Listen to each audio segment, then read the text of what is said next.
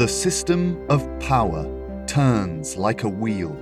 You can rise to the top through money or steel. You could lift up others or leave them in muck, but it's the poor who will suffer when the wheel becomes stuck.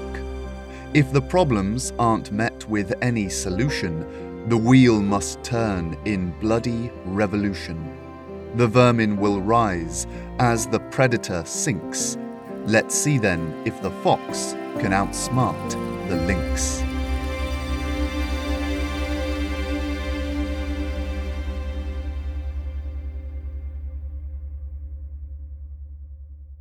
Of all the reactions and emotions that Lillian had expected the silver hand brooch to produce, sadness was the last. Her new friend, Genevieve Katz, a noblewoman and daughter of a minister, was sitting opposite her in the family home behind the palace court walls. The brooch, perfectly shaped down to the creasing in the knuckles, lay on the table between them. Genevieve wiped the tear off her cheek and picked it up, turning it over in her hands as if seeing it for the first time. "I made them all," she said, softly. Lillian's heart was still beating quickly in her chest. She glanced over at a large knife rack on the kitchen countertop and readied her body for attack. Now that Genevieve was openly admitting her role in the plot, she was becoming unpredictable, and Lillian had to be ready for anything. But instead of feeling threatened, Lillian began to feel something else. Not anger or hatred at someone who was clearly involved in making her life miserable, but pity. Genevieve set the brooch back down. "I'm sorry," she sniffed loudly, trying to regain control. "I did not expect to see this just now. May I ask where you got it?" Lillian remained silent, not wanting to give anything away. Genevieve looked at her with apprehension. "My goodness, what you must think of me. Please."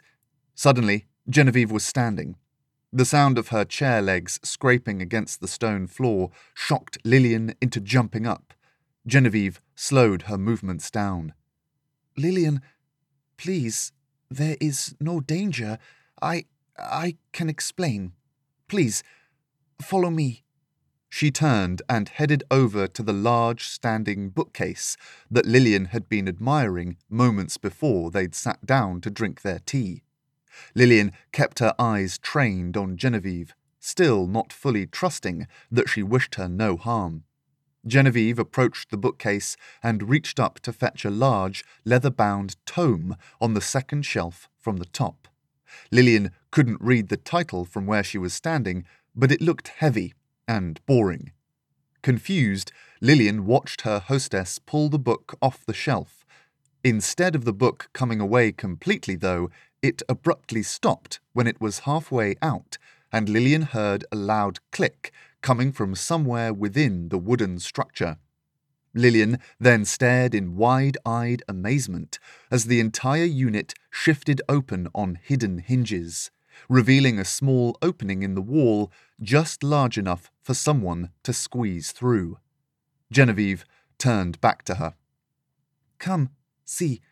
I promise I will explain everything." And with that, she was gone. The hole in the wall had swallowed her up. Lillian glanced at the hallway and contemplated leaving. She had her answer, after all. She knew who made the silver hand brooches. Did she really need to put herself in further danger? Lillian, being Lillian, though, could not resist the call of mystery and found her feet stepping of their own accord towards the secret door.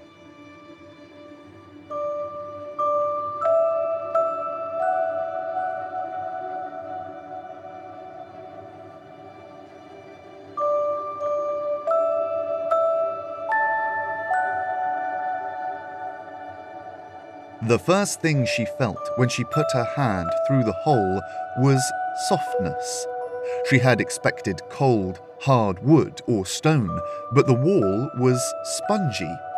She ducked her head down and stepped through the gap to see that the walls inside were completely covered in woven hessian. Not only that, but the hessian was stuffed with something, possibly wool or wood chips, which made these walls crease when touched. A light flared up ahead, and Lillian saw that Genevieve had struck a flint, igniting an oil lamp. A warm glow filled the space, which Lillian quickly realized was oppressively hot. She marveled at the work that must have gone into creating such a room. The walls and ceiling were all covered in soft, stuffed hessian. There were workbenches all around the edges and a vast array of tools and materials scattered around. Lillian saw sheets of what looked like iron, a large silver breastplate, and even 2 or 3 swords hanging on the walls. In the corner, she spied the silver coronet and braces she had seen Genevieve wear to the ball. They were resting on a sort of mannequin, which, although beautifully decorated, was looking a little worse for wear. As for the tools, Lillian saw hammers, tongs, files, vices, pincers, and even a small anvil. Genevieve watched her take it all in. "This is where I work. As you can see, it's more than just a hobby."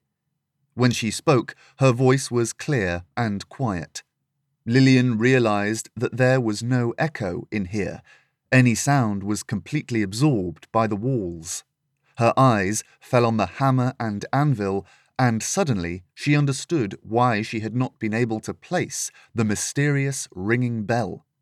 Any noises coming from within this room would be swallowed up completely, making them difficult to detect even when in hyper-focus.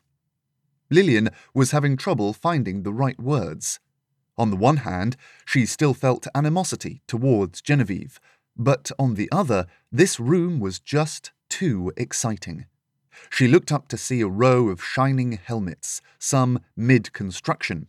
On the wall to her left was a pegboard adorned with hundreds of bracelets, amulets, rings, and all manner of sparkling things. Finally, Lillian spoke. "You made all this?" Genevieve nodded. A small smile appeared on her face, a hint of pride. "I did. It's strange to show someone else this place. I am in here alone most days. I was told that I could never tell anyone, and that I had to make whatever I was asked to make. In return, I would be left alone, and my father would be safe." Lillian shot her a quizzical look. Most of her fear and worry had disappeared upon seeing this hidden workshop. "Your father is in danger?" she asked. Genevieve took a long, deep breath. "How much do you know about the people who wear those clasps, the silver hands?" Lillian reached out to pick up a ring in the shape of a badger's head. It was perfectly crafted, down to the hairs and beady black eyes. "I know they're not to be trusted." She spoke bluntly, but reminded herself not to give too much away. The comment came out as a little more accusatory than she had intended. Genevieve looked down at her hands, avoiding Lillian's eye. "Well, you are correct there. To tell the truth, I have been waiting for many years for someone to bring me back one of my hands. I never thought that it would be a young girl I met at the summer ball. But if you have one, then that means you have dealt with the guiding hand, and that usually means that you have been hurt or wronged in some way. Yes?" Lillian stayed quiet, allowing her silence to confirm Genevieve's suspicion. She nodded solemnly and continued. "Perhaps you are here for revenge, maybe for answers. I do not know what happened, but I promise I will give you what you need. Just—" She faltered for a second, glancing around at her many creations, as if searching for inspiration. "Just please, don't tell anyone I told you. If it gets out that I'm working against them, then—" She trailed off, obviously implying some terrible fate. Lillian put the badger ring down and stepped towards Genevieve. It was time for her to get what she came for. My friends and I have been hurt, hunted, beaten, and accused of things we never did. Whenever we look for answers, your brooches show up." Lillian was trying to keep anger out of her voice, but she could not help but spit the words. "Who are the Guiding Hand? What do they want, and why are you working for them?"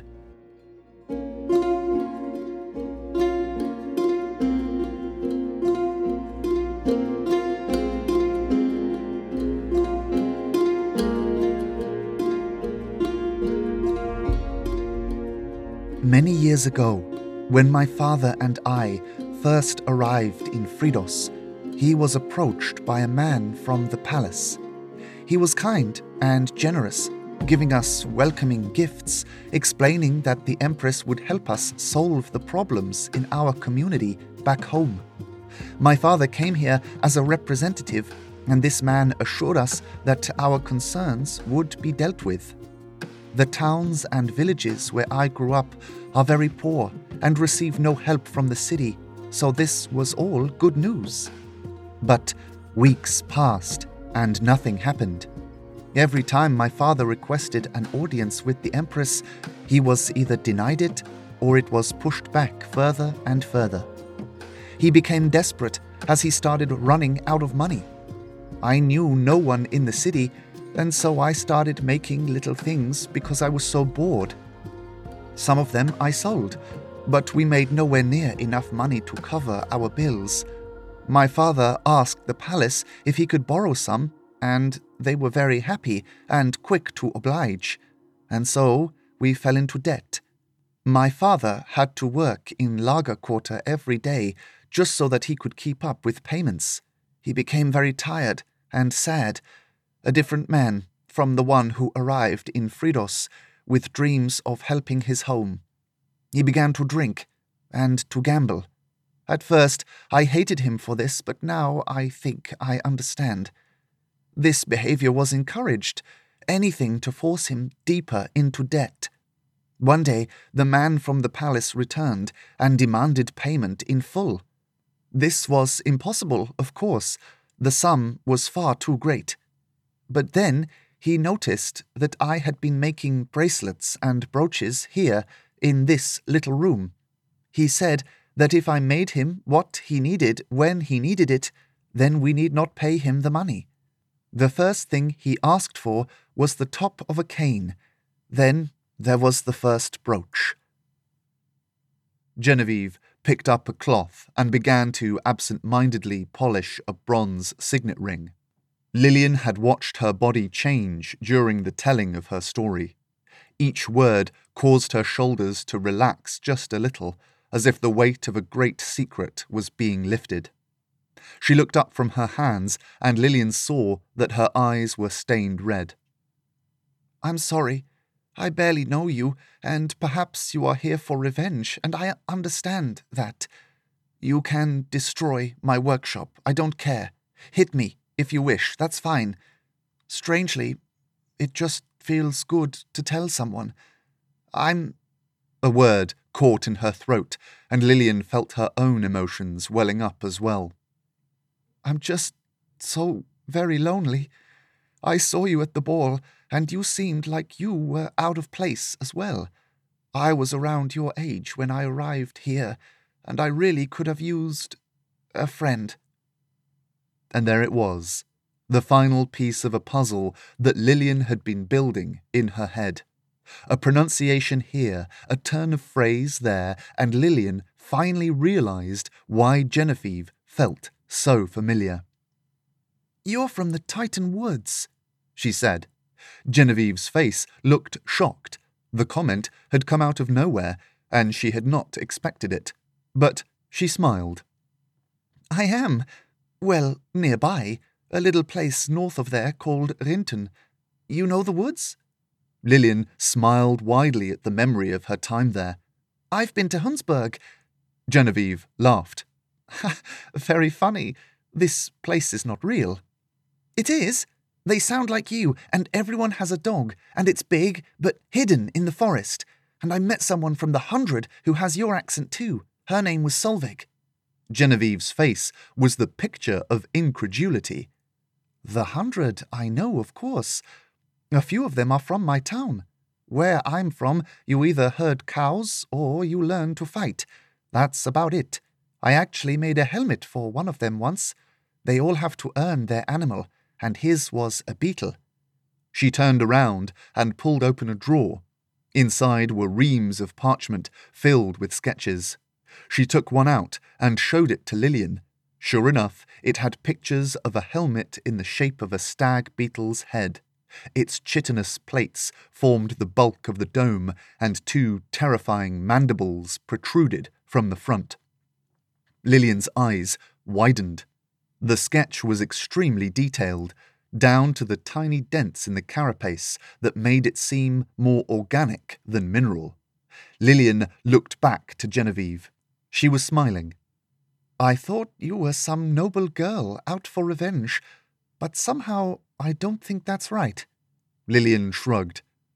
"Revenge is close, but I'm no noble." She handed the sketch back. "Genevieve, thank you for showing me this place, and for talking to me. I'm sorry about what you and your father have gone through. You must miss your home." Genevieve nodded solemnly. "I know what it's like to be far from your people, and to have to keep secrets. I came here today for information, and you've given me so much already. I hate to ask more, but that man from the palace, the one with the cane, who is he?" Genevieve took a deep breath. She had already crossed so many lines, given away so much that she was supposed to keep secret. This one felt different, though. "It's all right." Lillian could sense her hesitation. Whoever he was, this man with the cane was clearly dangerous. "I won't let it come back to you or your family. I need to know as much as possible if I'm going to fight them." Genevieve's forehead wrinkled in disbelief. She took a second to think before speaking. "You are so young, yet you say you've been to a legendary village, survived an encounter with the 100, and now you talk of fighting the Guiding Hand. Who are you, really?" Lillian smiled her most supportive and reassuring grin. "I'm no one. I'm from a small town in the eastern mountains called Benluna. I'm the daughter of builders and a close friend of sorcerers. My name is Lillian Lausanne, and I'm going to help you."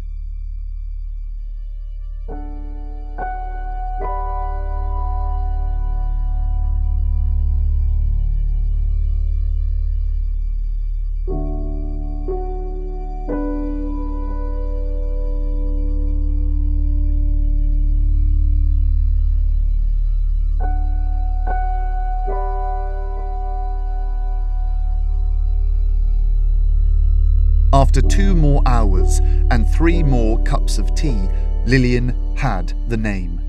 It came as all secrets do, quietly and with trepidation, unsure whether it would be welcomed or shooed away. She did not recognize it, but was glad to have it.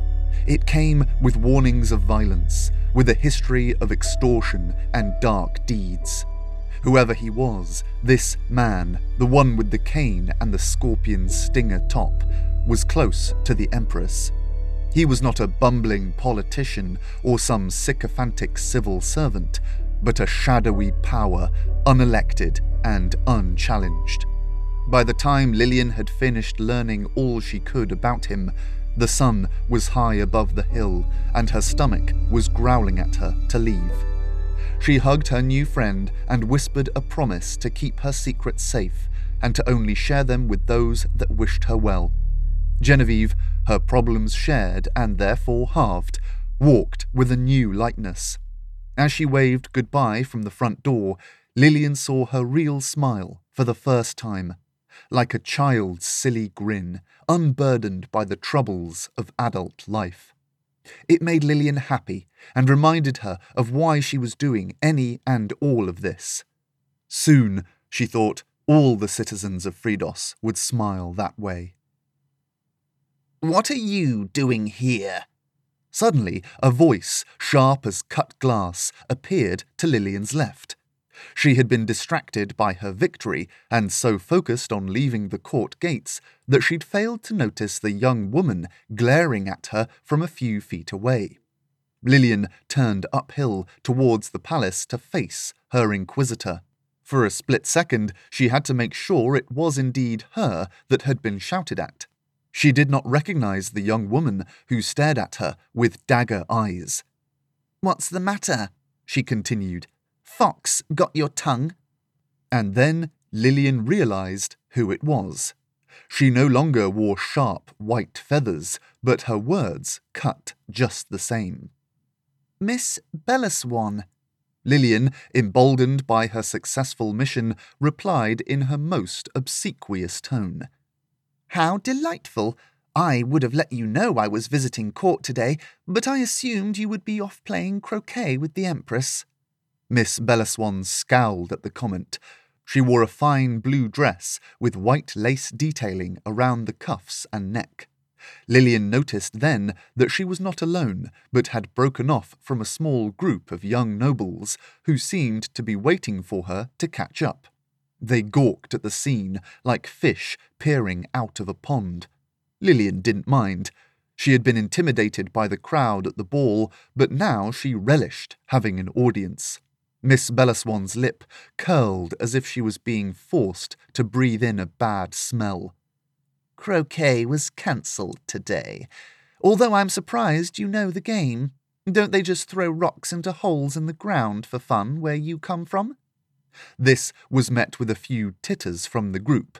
Lillian didn't care. "Yes, but the holes are filled with dung. You forgot about that part." "My mistake." The young noblesse performed a fake curtsy by means of a fake apology. "I hear you're the Ben Boubla Dung Pit champion. You must be so proud." "Oh, indeed," replied Lillian, past all pretense of caring. "I win every year. The prize is dinner with a young noblewoman, but of course I refuse it, as I would rather jump in the holes than spend an evening having to talk to someone duller than the rocks we throw." Lillian smiled her cheesiest grin, and for a split second she thought she saw the corner of Miss Bellaswan's mouth curl into a smile as well. But as soon as it appeared, it was taken over by a scowl. She looked as though she was about to launch into a tirade of abuse. Her face was even turning the colour of cooked beetroot, but before she could utter the first cutting word, she was interrupted. "Serena!" An older woman was marching towards them from across the courtyard. She wore a crimson dress and had her hair in tight curls. She was so smartly dressed that Lillian assumed she was on her way to a gala or royal function. Miss Bellaswan's face lost all its redness at the sound of her name. She turned to look at the woman. "Mother, dearest." Lillian watched her composure shift completely. The young, confident woman was suddenly a despondent, chastised child. Her gaze fell to her feet and her shoulders slumped. "Don't mother dearest me," snapped the approaching woman. "I send you to pay your respects to Mrs. Chiltern, and I find you dallying with your friends." Serena Bellaswan tried to protest. "Mother, Enough!" Her mother cut her off. "You will do as I ask, and then you will go straight home and practice your lute playing. Please apologize to this young lady for taking up her time." Lillian watched the scene unfold. Colour was returning to Miss Bellaswan's cheeks, not from anger this time, but pure shame and embarrassment. Her eyes widened in shock at the suggestion. She turned her gaze back to Lillian and fixed her with a stare so ice-cold and terrible that Lillian could feel her heart freezing from pure hatred. "I'm sorry for interrupting your journey, Miss Lausanne. May we meet again soon on an equally pleasant day." She spoke softly, barely able to contain her spite. Lillian dared not reply. "Very well. Now, off with you." Her mother barked at her. "And no more of your laziness, or I shall be forced to send you to your aunt's for the winter." and with a swish of red material, Lady Bellaswan was off, striding towards the palace doors in a whirlwind of pompous anger. A part of Lillian wanted to gloat, to tell Serena Bellaswan to follow her mother's advice and leave, but something held her back. There was no sport in kicking someone when they were down, so she kept quiet. Serena must have known what was going on in her head, though, because she fixed Lillian with a murderous glare before twisting on her heel and rejoining her group of friends. Lillian had entered the interaction in high spirits, despite having to verbally joust with someone she'd rather have avoided, but she left the scene feeling sad. She had promised to help Genevieve with her problems, but perhaps she was not the only noble woman trapped in an unhappy situation. Lillian headed for the court gates and briefly turned her head to the sun as she walked. Its heat was just as pleasant here beyond the palace court walls as it had been at the base of the extinct volcano. The thought reassured her. The sun did not care where you lived or how much money you had. Like the moon, it shined regardless. Lillian breathed in a warm, calming breath and made a quick mental note to not stay out in the midday heat for too long, lest her eyes become dazzled and her skin burned. After stopping at a food cart that sold sweet steamed buns, Lillian headed straight to Mr. Twitchett's basement to tell Mr. Attercop all about her morning's discoveries. She was conscious of having left Fritha at home alone for quite some time, but decided that getting food and information to Mr. Attercop was more important. Her pace quickened each time she passed one of Mr. Attercop's wanted posters. Thankfully, her journey was void of Werdian officers or snooping palace guards. She checked over her shoulder more than once before making the turn down the alley to the squat structure that housed the basement trapdoor. Ever since Breed and her mannerless company had discovered the hideout, Lillian had been nervous about spies. She was confident that Breed would not disclose the basement's location to the Werdian. There was some honour amongst thieves, after all, but she could not say the same about the odd bystander who witnessed a young girl creeping around back alleys and acting strangely. Lillian felt her body relax as she shut the trapdoor behind her, confident that she had not been followed, only to have it tense up again tenfold when she looked into the underground room and saw Mr. Attercop standing with someone she'd hoped never to see again for the rest of her days. Her train of thought was derailed, and her body's reaction was so extreme she nearly dropped the steamed buns entirely. "Lillian, welcome back. How was your morning?" Mr. Attercop spoke with a frustrating calmness. "What is she doing here?" Lillian bellowed, pointing an accusatory finger as she spoke. The woman who Mr. Attercop was speaking with smiled. She was as tall and beautiful as Lillian remembered her. Her green eyes reflected the patches of sun streaming through the small, grated windows. "Good afternoon, Miss Lausanne. It's a pleasure to see you too." "Hello, Cassandra." Lillian spat the name with as much contempt as she could muster. Memories of this dangerous stranger flashed into her head. The sight of her masked and hooded face outside the tower window. The image of her frozen in place in the middle of the chalk circle on the stone shelf where she and Mr. Attercop trained. Cassandra the assassin stood leaning against a table 20 feet from Lillian, as cool as a cucumber. She wore a dark leather breastplate and a sleek, dark blue half cape, the hood of which hung down behind her. "It's all right, Lillian," Mr. Attercop reassured her. "Cassandra is here on my invitation." Lillian spluttered a protest. "But she tried to—" "She tried to do a job. She failed. Now she is here to discuss our options, which, seeing as you've been outside today, you will know are quickly dwindling."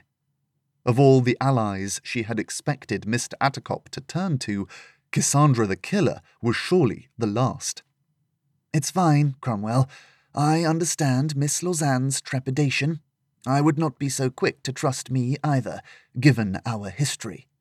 Lillian said nothing, but instead took an angry bite out of her steamed bun. She was still seething with rage, so was unable to enjoy its warm, soft sweetness. She walked over to Mr. Attercop, keeping her eyes trained on Cassandra, as if at any minute she would spring into an attack. She shoved the spare bun into Mr. Attercop's chest, a little more forcefully than was necessary. "Thank you," he said. Lillian grunted. "Cromwell has invited me here to talk about the Werdian. It seems we share a common enemy. While I understand that you don't have much coin to spare, I think we might be able to come to a mutually beneficial agreement." Lillian swallowed a mouthful of bread. "You're going to help us take on the Werdian?" Cassandra swayed her head from side to side, weighing her words. "Maybe not directly, but we can help you with whatever plan you cook up down here in the dark." "We?" parroted Lillian. "Banner House have a vested interest in seeing the Werdian disbanded." Lillian turned a disbelieving gaze at Mr. Attercop. "We can't trust her. I've just spent the morning figuring out who she works for. They're not good people, Cromwell." Before Mr. Attercop could reply, Cassandra defended her position. "I work for the highest bidder, and I do what I am asked. And yes, sometimes that includes wearing peculiar brooches. I assume you're talking about the guiding hand?" Lillian narrowed her eyes. "Well," she continued, "you are right when you say they are not good people. But in my line of work, one cannot afford to take such a blinkered view of good or bad." Mr. Attercop nodded in agreement. "That's what I keep trying to teach her." Cassandra smiled.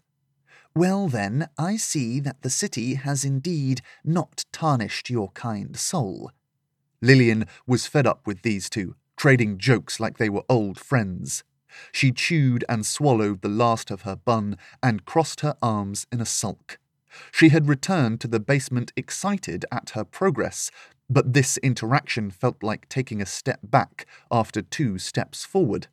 Mr. Attercop sensed her frustration.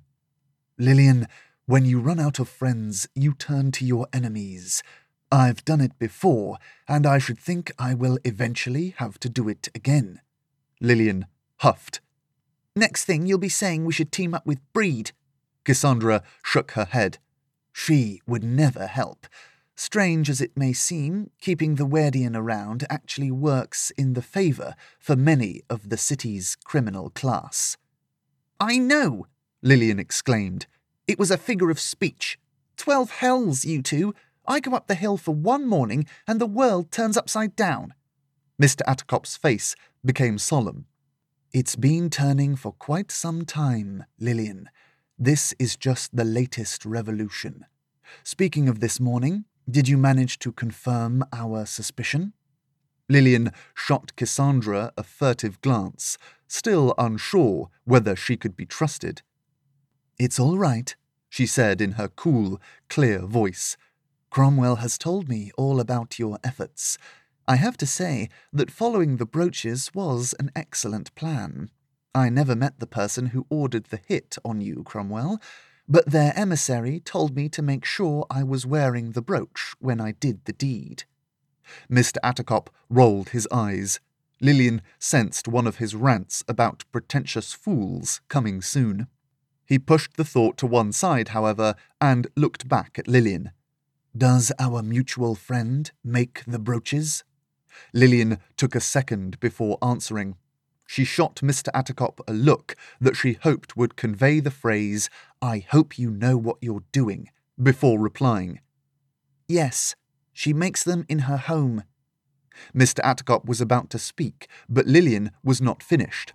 "But she's being forced, threatened by a man who works directly with the Empress. The guiding hand doesn't have a leader, but if anyone were to take the title, it would be him." Mr. Attercop and Cassandra glanced at each other. Months of plotting was about to come to an end. Finally, they would have a name, and with a name, there would come a plan. Lillian remembered her vow to share the secret only with those who would wish the best for Genevieve.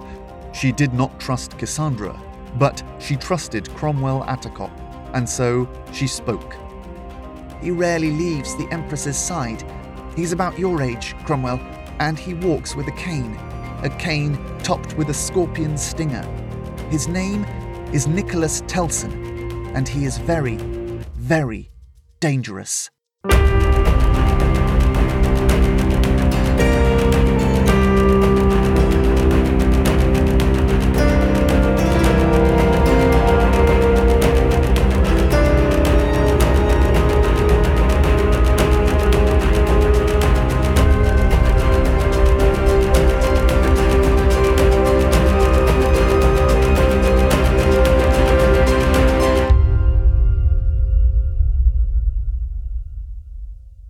Hello! Thank you for listening to this week's episode. I have been Simon Mader. The music was by Tom Figgins. Season 4 is well underway now, which is very exciting. I'm not sure if I'm going to have to skip a week over Christmas yet, but if I do, I will let you know. I'm planning on running a competition over on social media. It's free to enter, and the prize is a beautiful framed photo of a sort of vintage travel poster with Visit Benluna on it, and a beautiful illustration of the Paddestone and the mountain and the moon. You can see what it looks like on our website under the merchandise section. Follow us on social media at Benluna Podcast to find out how you can enter.